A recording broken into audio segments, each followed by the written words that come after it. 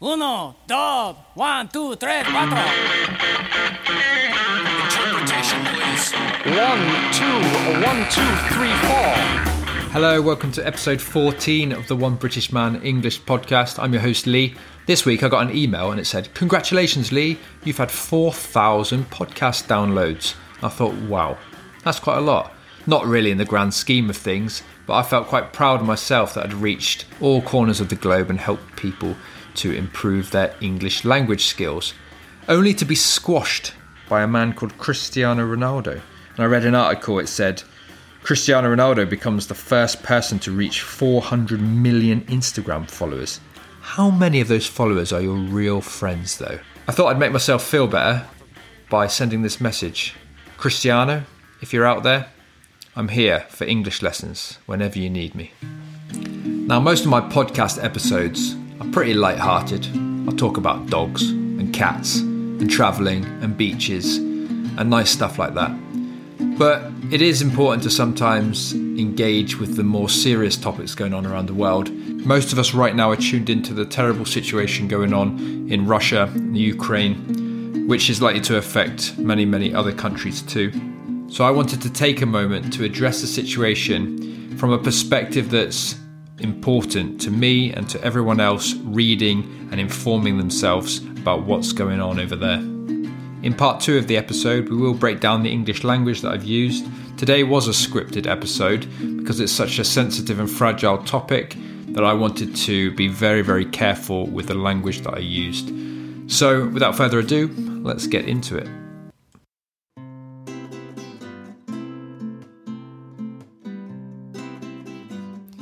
Before we start this episode properly, here's a quick disclaimer and something you should also keep in mind when receiving news on the Russia and Ukraine conflict. I did not grow up in the Soviet Union, and I have not been subjected to any personal experiences or education related to that history, the problems that come with it, the politics and the current state of affairs. That is why I can't and I do not have the right to make a defined judgment on what's happening, simply based on information provided by UK media sources, which have their own agenda, of course. It would be irresponsible of me. Instead, today I've chosen to focus the episode on 2 things that I can talk about. One is the importance of critical thinking and the necessity to love thy neighbour in these worrying times. First, let's discuss the BBC News. BBC is global. When you grow up in the UK, it becomes habitual. Turning on the morning news or opening the BBC News app is like second nature for most people. It's like putting the kettle on for a morning brew. Somehow the BBC has become so deeply ingrained in our culture due to its control over the entertainment market through news and film and TV and radio. And the BBC feels like a big brother in some way. We know him well, it provides comfort and honesty. Oh, hang on a minute. Big brothers do lie sometimes. When a company builds this level of trust, it's really difficult to look at its actions objectively. They wouldn't lie to me or manipulate me or push any political agenda, would they? Unfortunately, yes, they would. And it's common knowledge that the BBC snuggles up close to our government and pushes politically charged headlines down the throats of people who willingly gobble it up and swallow it down and then rub their tummies satisfied with their daily fill. There have been many complex and controversial discussions over the past years, from vaccines to human rights, gender equality to racism. And now it's Russia and Ukraine's turn to take centre stage.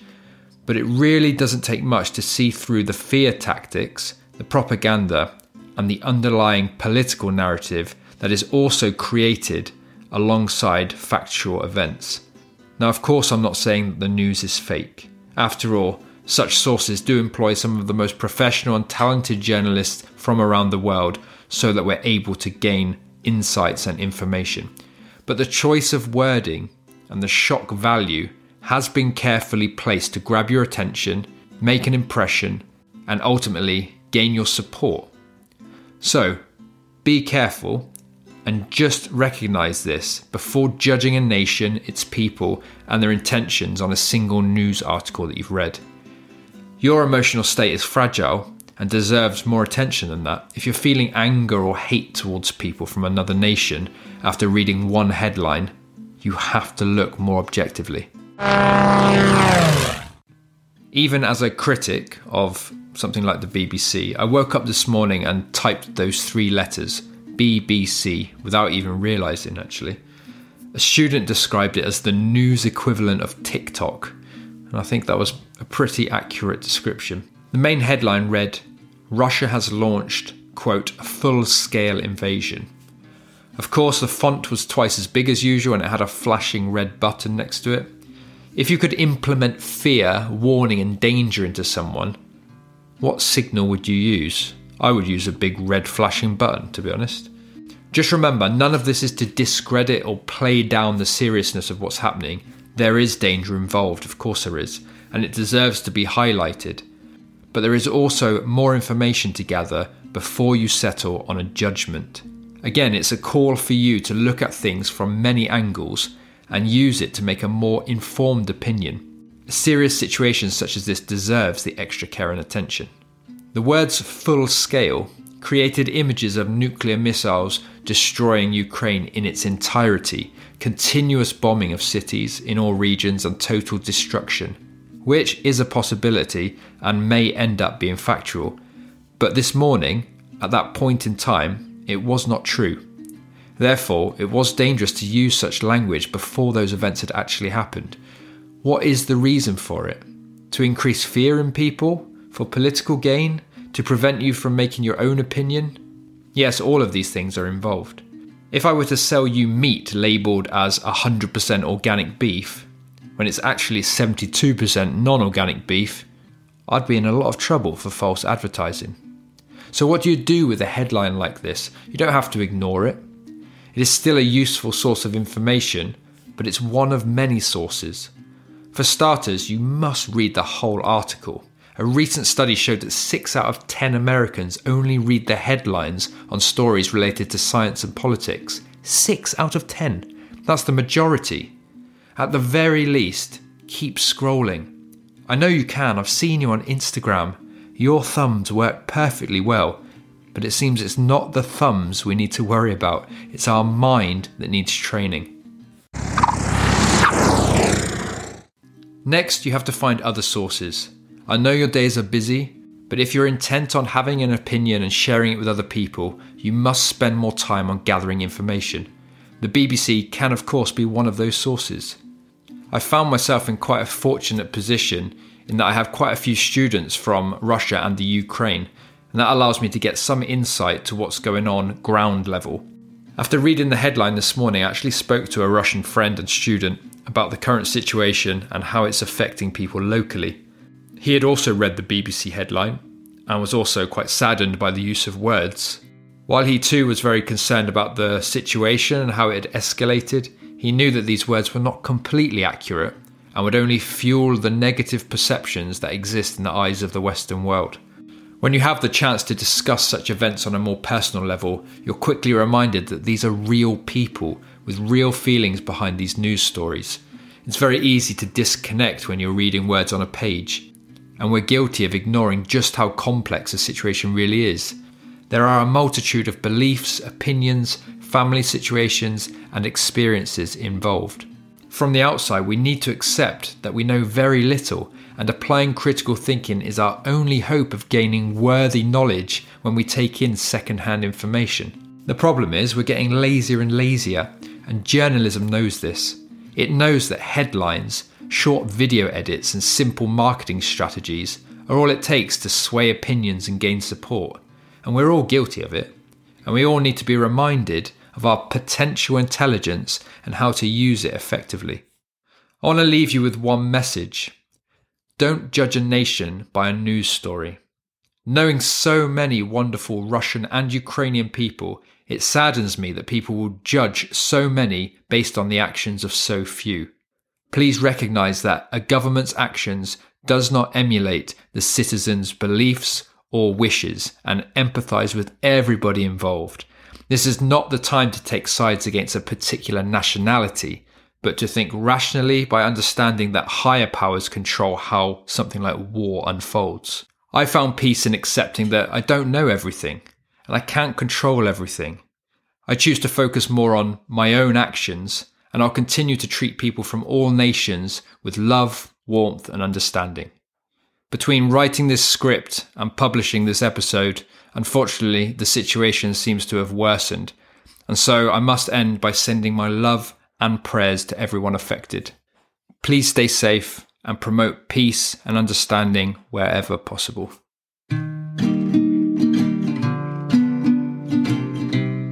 Now it's time to head over to part 2, and we're going to analyse some of the language that I used in that monologue. There'll be new vocabulary, new expressions, and some phrases that you haven't heard before. Hopefully you can start using it immediately in your everyday English conversation. So let's jump to it. The problems that come with it, the politics and the current state of affairs. The current state of affairs. The current state of affairs means the general situation or circumstances that are connected with something at a particular time. You often hear people talking about their current state of affairs in relation to their business. You hear it in politics, you hear it in society. I could create a sentence like, the current state of affairs cannot continue much longer. Something needs to change. When you grow up in the UK, it becomes habitual. Habitual. Habitual is an adjective, and it means something that is done constantly or as a habit. You can also use a term like, it is second nature. That would be another common expression. Instead of using the word habitual, sometimes you'll hear two words, by habit. Here's another example for you. Do you always remember to put the dishwasher on in the evening? Yes, it's habitual. It sounds a little bit formal. More commonly, I might say, yes, I do it by habit. It's like putting the kettle on for a morning brew. Some British language. A brew is simply a cup of tea.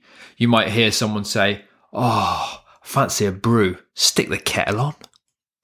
And when you put a tea bag in a cup and you leave it, because you should leave it for at least a couple of minutes, that's called brewing. You are brewing the tea. There you go. They wouldn't lie to me or manipulate me or push any political agenda, would they? To push an agenda. You hear this a lot, especially when you're talking about political agendas. So if someone wants to push an agenda, they are pushing an idea or a project in a particular direction with some intention, with some purpose, with a plan behind it. We can talk about this a lot in the media, where a media source or a political source might have a reason to persuade someone in a certain direction. That's pushing an agenda. It can be very, very powerful in manipulation and coercion. Your emotional state is fragile. Fragile. Fragile in a physical form is something that can easily be broken. When you send a glass product in the post, you write on the side of the box, fragile. Basically, be careful. But you also have to be careful sometimes with your emotions and your mental state. So your emotions can be fragile. It means they are sensitive and can easily be changed depending on external situations out of your control. So if you are feeling strong and powerful one day, it doesn't take much to make you feel hurt and sad. That shows that your emotions are fragile. Just remember, none of this is to discredit or play down the seriousness of what's happening. Play down. This is a nice phrasal verb. If you play something down, you are representing it as less important than it actually is. Let's take this episode as an example. I've decided to focus on how to treat people, how to read media language and critical thinking, which focuses not on the events of what's actually happening, but on a different angle. That does not mean that I think the events are less serious or less important. I've just decided to focus on a particular area. So I am not playing down the situation and the seriousness of it. If I give you some more context, imagine a football team got heavily beaten, let's say 10-0, and there was an interview with the captain of the losing team afterwards. And they asked him, so what do you think about the defeat? I mean, this is a terrible day for the club. And he might play down the defeat. He might not talk about it too much. He might say, well, these things happen in football. And that is him playing down the situation. While he too was very concerned about the situation and how it had escalated. Escalated. It comes from the noun escalation. And if something has been escalated, it means that it has become more intense or more serious. So obviously, this situation between Russia and Ukraine is going to escalate. We know that. It's going to spread, it's going to become more intense, and unfortunately, more serious. Sometimes it's used as an expression as well. If there's a fight between two people and they start pushing each other, and then all of a sudden one picks up a chair and hits him over the head, we say, wow, that escalated quickly. And would only fuel the negative perceptions that exist in the eyes of the Western world. To fuel something. If you fuel a fire, you are adding wood to it, or gas or whatever, and the fire gets stronger and bigger. And this is what it means. To fuel the fire. To make things worse. Often it has a negative connotation. So again, let's go back to a fight scenario. Two people arguing. A third person goes in. Let's go back to a fight scenario again. Two people are fighting and arguing, and a third person comes in and says, oh, by the way, he also called you an idiot last week. That's fueling the fire. It's already started, and you're making it more intense. Higher powers control how something like war unfolds. To unfold. If something unfolds physically, it's like having a piece of paper that's been folded up and you let it go and it unfolds itself. That makes sense. In this sense, we're talking about events unfolding. When an event unfolds, it is gradually revealed or gradually develops. So you see it a lot in news articles. We'll keep you up to date as the events unfold. And that's it for today. Sometimes it's important to touch on these serious issues as well. I really hope things start to improve sooner rather than later. I also hope that you've got some new English vocabulary that you can start using immediately.